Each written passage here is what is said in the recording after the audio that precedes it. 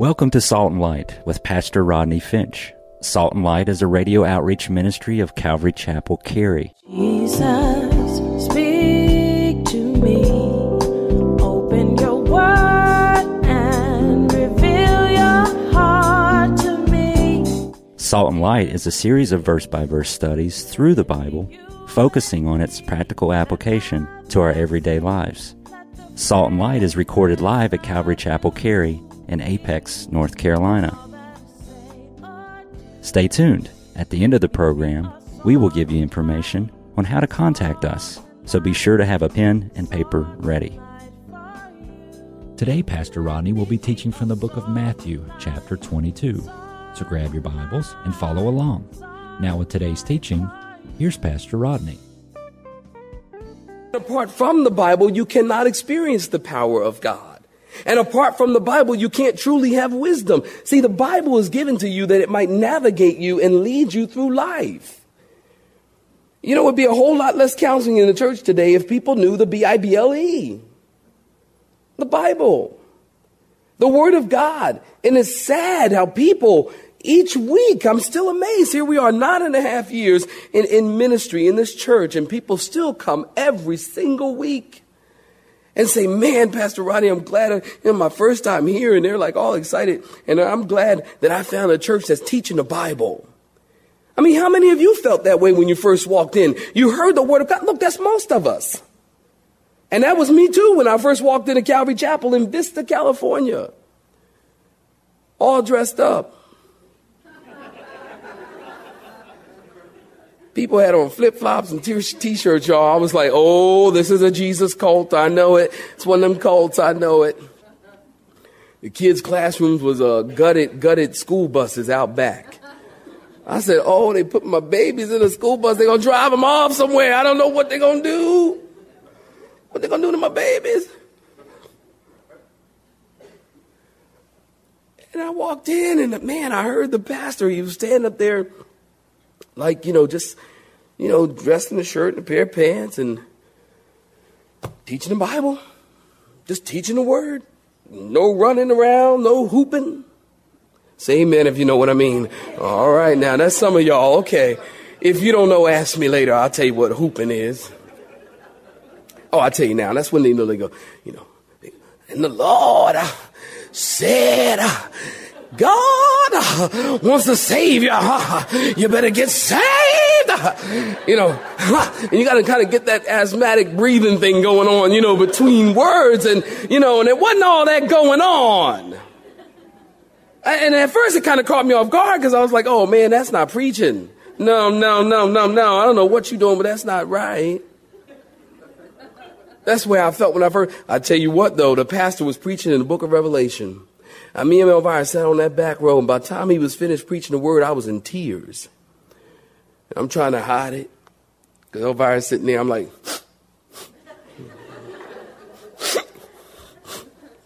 why? Because God's word affected my life that day. And I will never forget, I saw that guy teaching the Bible, and I thought, man, if he can teach the Bible, anybody can. Now, it wasn't because he was an awesome teacher. But because there was no show and no fanfare and there wasn't all this, the big I's and the little U's kind of thing going on in the church, it made me feel like this is something that I can grasp. You understand me? And people, you see, they try to live their lives apart from the Word of God. They try to live their lives apart from the wisdom of God and from the Word of God. And I'll tell you, you cannot have power unless you know God's Word. Now, look, you can shout, you can jump, you can swing from the ceiling, you can talk about power all day long. But you will never truly know the power of God until you truly know the Word of God. There is a connection between the two. And don't forget that. You can talk about power. Hey, I can talk about power with you. Power. Okay.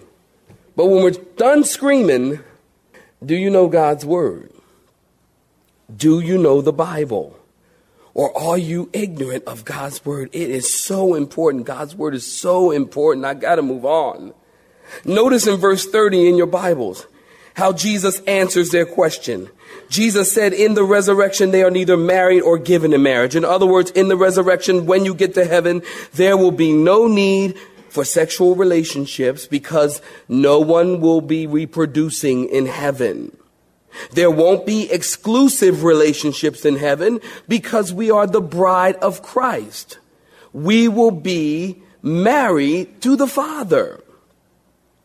But I want you to notice their presumption now, you got to get this, their presumption was based on, underscore, their understanding of heaven. You know, people have all kinds of unscriptural understandings, presumptions, ideas about heaven. You know, there's a lot of people who actually think that Peter is going to be standing at the pearly gates. They do. They think Peter's going to be standing there. Why? Because all the stories and the jokes, you know, hey, have you heard the one about Peter at the pearly gates? And people take that stuff as doctrine. You know, this is like truth, you know. Peter ain't going to be standing at the pearly gates. But people have their understanding of what heaven will be like. I hate Hollywood's version of heaven. You know, you see Hollywood movies and, you know, heaven is, you know, little naked babies. You know, not naked, naked. Little naked babies, you know, floating around on clouds, playing harps, flying around with wings. You know, in heaven, in the Hollywood weird's version of heaven, heaven is all white. I personally got a problem with that. Look, can I tell you something? Can we talk? Okay, heaven is not all white. Okay? Because I'm going to be there, all right? Say amen if you know what I'm... Okay, I've got a problem with that. There's lots of color in heaven. You know, I did a funeral not too long ago, and a sister, she said to me, Pastor, she'd been coming to the fellowship for a long time, and she said, Pastor, I want you to preach that sermon that you preached about heaven. And she said, I want you to talk about the beauty and the color in heaven. And how beautiful it is in heaven and how all people are in heaven. I said, I'm happy to preach that sermon. Happy to. Because heaven is not all white. Heaven is not all black. There's no just black heaven and there's no white heaven. There's a heaven that is filled with the redeemed of the Lord. The heaven that I know and the heaven that's in the Bible is full of color. Hey, check it out in your own time. It's in the book of Revelation. As John sees heaven and he describes heaven as beautiful with a lot of color and a lot of people of all nations, tongues, and tribes. And again, might I say, that's what I love about Calvary Chapel. This church right now is filled with all kinds of people, colors and races of people. This is what heaven looks like, saints. Yesterday, I'm talking to a white sister. She's married to a black man. She's married to a brother. And she said she went to a church and they told her, hey, you know, the church, you know, this church ain't for you. You know, they got the multicultural church down there. Can you imagine somebody telling you something like that? I'd say, you know what, if that were my case, that's not my case, but if that was my case, I would say, you know what, this church, you're right. This church is not for me. And this church obviously ain't for Jesus either. Bye-bye. You see, people have their version, their ideas of heaven. People have all kinds of unscriptural ideas. There's basically two sources of what happens beyond the grave. One is human speculation, and the other is divine revelation of what the Bible says. And I personally choose to believe divine revelation of what God says about heaven and the afterlife. Amen, saints? And you know, people are ignorant of the word, but not only are they ignorant of the word, but they're also ignorant of the power of God. Did you see that? You see, Jesus is talking about the power of God to raise someone from the dead. Jesus obviously believes in the resurrection.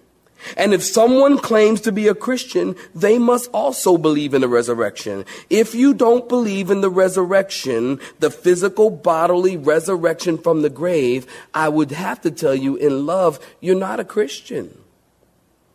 It's that important. Because the resurrection is the hinge on which the door of Christianity swings. It's very important that you believe that. You know, someone once said, can one rule out the supernatural elements of the Christian faith and still call it the Christian faith? No. Because if there's no resurrection, you don't have a Christian faith. Amen. Now listen, I am probably from the old school, but I still believe, saints, in the physical, bodily resurrection from the dead. If you do, say amen. I really do. And the Bible is clear in the Old Testament and the New concerning the resurrection. It's in Daniel. If you're taking notes, you write these down. I'm going to move quickly. It's in Daniel chapter 12, verse 2. And many of those who sleep in the dust of the earth shall awake, some to everlasting life and some to shame and everlasting contempt. And then you'll find another reference to the resurrection in Psalm 16, verse 9 through 10. And then in Job, one of my favorites, Job chapter 19, verse 25 through 27. For I know that my Redeemer lives, and he shall stand at last on the earth. And after my skin is destroyed, this I know, that in my flesh I shall see God, whom I shall see for myself, and my eyes shall behold, and not another. How my heart yearns within me, Job said.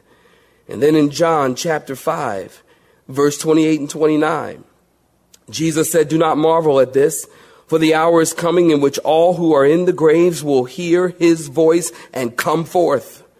John chapter 11, verse 25 through 26. I am the resurrection and the life, Jesus says.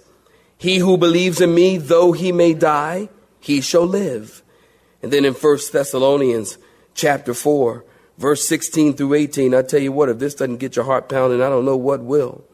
For the Lord himself will descend from heaven with a shout, and with the voice of an archangel, and with the trump of God, and the dead in Christ will rise first. And then we who are alive and remain shall be caught up together with them in the clouds to meet the Lord in the air. And thus we shall always be with the Lord. Therefore, comfort one another with these words. I don't know about you, but that's exciting to think that we will live forever in the presence of God. Many people have their ideas and questions about the resurrection. And people ask me all the time as a pastor, well, what about the guy that's burnt in fire and burned to ashes? Or they'll speak of the cremation. They'll say, Pastor Rodney, is it okay to, cremation? What about cremation and the resurrection? And if you cremate, then the ashes are spread out to sea. How does that, affect the resurrection? One guy even posed this question. What about those who are just buried in the dirt and their bodies were dissolved into the soil, and then the nutrients came up through the grass, and the cow ate the grass, and the cow produced the milk, and someone drank the milk, and they die? Again, who's who in the resurrection? That's stupid. Oh, come on. That's just dumb. And get this. And get this. It's true. Folks. Nothing new under the sun. Paul, Paul was asked the same question. Or something like it. It's in 1 Corinthians chapter 15. And you can read it in your own time. But it says they were asking Paul, but someone will say, how are the dead raised up? And what kind of body will they come up with? They asked Paul. And Paul says, you fool. Can you believe it? Yeah, he did. Paul says, you're a fool. Don't you know the body you sow isn't the body that comes up? That God gives the body that pleases him. You see, resurrection, and here's why I have no problem with cremation, and I don't think the Bible does. Because resurrection is not reconstruction. Resurrection is not restoration. Resurrection is new and different. It's new and it's different. It's new life and different life. How? Why? Because of the power of God. This is what Jesus is getting to. Fellas, hello, you don't understand because you don't know your Bible and you don't know the power of God. Now, here's a few things just in closing. Here's a few things that we can learn just simply by reading the text. Number one, if you're taking notes, listen, we will not be married in heaven. You will not be married. There is no marriage in heaven. Now, some people say, you know what, that's a bummer. I won't be married to my cutie patootie in heaven. Nope. And then some people say, praise God. Hallelujah. And they start speaking in tongues. I mean, I don't know where you are. I'm not going to ask you to raise your hand, but, oh yes. So people, some people want to be married for all eternity, at least, especially on wedding day. You're going to be married forever and ever. Oh, yes, yes, yes. Oh, yes, yes. Married for all eternity. You talk to him 3 weeks later. Is it really eternity? I mean, what's in the Greek language is forever, forever. We're not going to be married in heaven. And for me personally, this is very personal to me, because if that were the case, then I would have a problem when we get to heaven. Because my wife was previously married.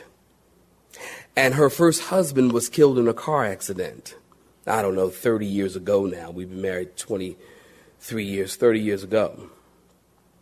So and he was a believer. So right now he's in heaven. If when Elvira dies, and if when I die and we all get to heaven, him and I will be fighting over Elvira. Of course, I'm just going to get out of the way and say, Elvira, why don't you just take care of him for me, honey, here.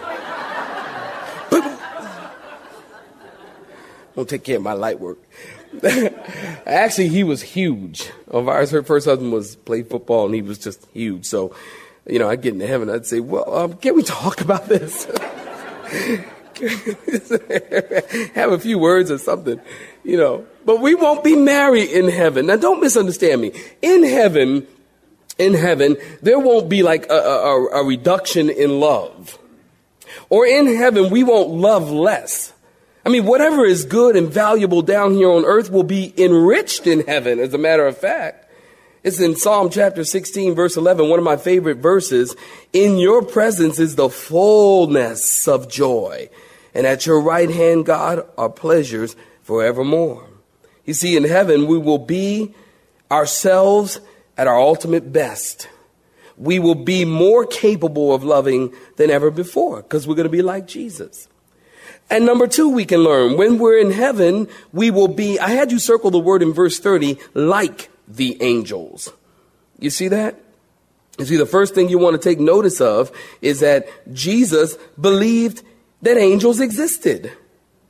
You see, the Bible says that angels are created by God, and they are creatures and therefore not to be worshiped. They are spirit beings that never die. The Bible teaches that Satan was an angel, but is a fallen angel that rebelled against God, and lots of angels rebelled with him. The Bible says when Satan was kicked out of heaven, 2/3 of the angels went with him. 2/3 of what number, we don't know. But a lot of angels went with him, and they became demons. And so we have good angels and there are bad angels. And there are good angels who are sent to guide us, the Bible says, and to protect us. I've always wondered where my angel was when I was in trouble in 1976 in Philly. Where were you to guide me and protect me? But that's what they do in our lives. That's their role in our lives. Angels are immortal. They never die. Angels are sexless. There's no male or female. And again, they don't marry. Now, the Church of Jesus Christ of Latter-day Saints, the Mormons, they teach something that Jesus does not teach because they are ignorant of the Bible. They will teach you that you will be married in heaven. And someday you'll have, and you should have, multiple wives and populate your own planet. They teach something very different as it relates to angels. Well, not only will we be like angels and we won't be married in heaven, but thirdly, like angels, we'll have power and we'll have an enlarged mental capacity. We'll have power. 2 Kings chapter 19 tells us that one angel killed 185,000 Assyrian soldiers. These angels were powerful. The Bible says our bodies will be sown in weakness and raised in power. In heaven, our bodies will have power that we can't even comprehend right now. It is believed that angels are highly intelligent beings. So praise God, in heaven we'll have a brain, which somewhat implies we don't have one now. Number 4, like angels, we'll be sinless. Angels don't sin in heaven. They are beautiful and powerful and faultless before the throne of God. We'll be free from covetous cravings and sinful desires and no proud thoughts and no depression of spirit. No Prozac in heaven. Like angels, just sinless. And then lastly, I think here's the best part. We will forever, like angels, worship God. Now, do you know that angels don't sing? I know that messes up your Christmas story. It does mine. I've always heard the angels singing and praising God, but it doesn't say they were singing and praising God. The Bible says that the angels were saying and praising God in the Christmas story. Angels don't sing, but angels do worship. And we will worship. Angels are worshipers. Angels worship God, and they love to worship God. But there's a song, even if they did sing, that they won't be able to sing in heaven. And that's the song of the redeemed. You know that song we sing, I've been redeemed by the blood of the Lamb. I've been redeemed by the blood of the Lamb. There's a kid version. No, you can't get to heaven on roller skates. No, you can't get to heaven on roller skates.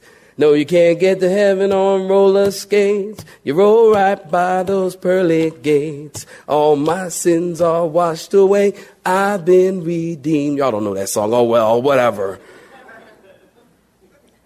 But angels can't sing the song of the redeemed.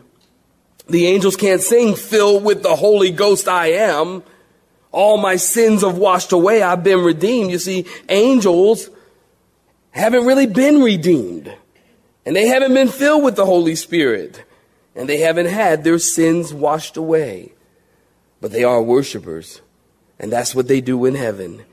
Angels, while we're singing the song of the redeemed, the angels will sit and fold their wings and be quiet and listen to the church sing the song of the redeemed.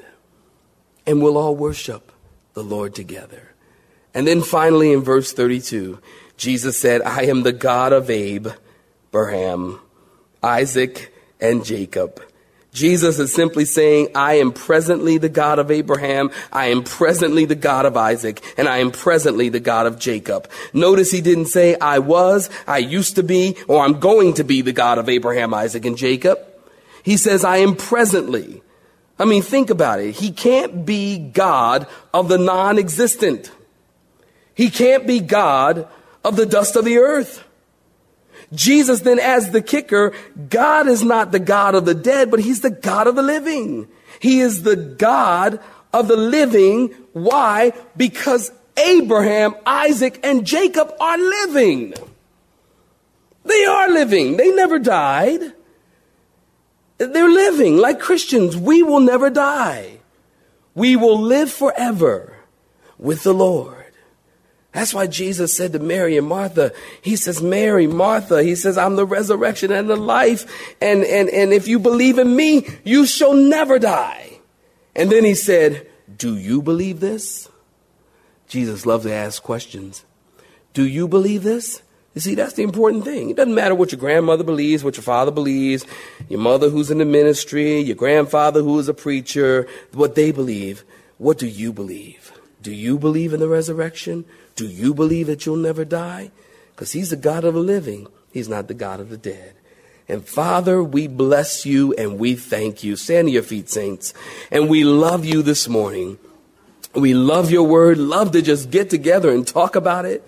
Love to worship you. Love to bless and honor you. God, love to be with your people. And we thank you, Father, that someday in heaven we will be with your people forever and ever. The kingdom of God, every nation, tongue, tribe, and people gathered around the throne singing that one song, Holy, holy, holy is the Lord, God Almighty, who was and is to come. You have been listening to Salt and Light, a radio outreach ministry of Pastor Rodney Finch and Calvary Chapel Cary, located in Apex, North Carolina. Join Pastor Rodney Monday through Friday at this same time. For information regarding service times, you can contact us at 1-800-293-0923. That's 1-800-293-0923. You may listen to today's broadcast in its entirety by visiting the media library on our website at cccary.org.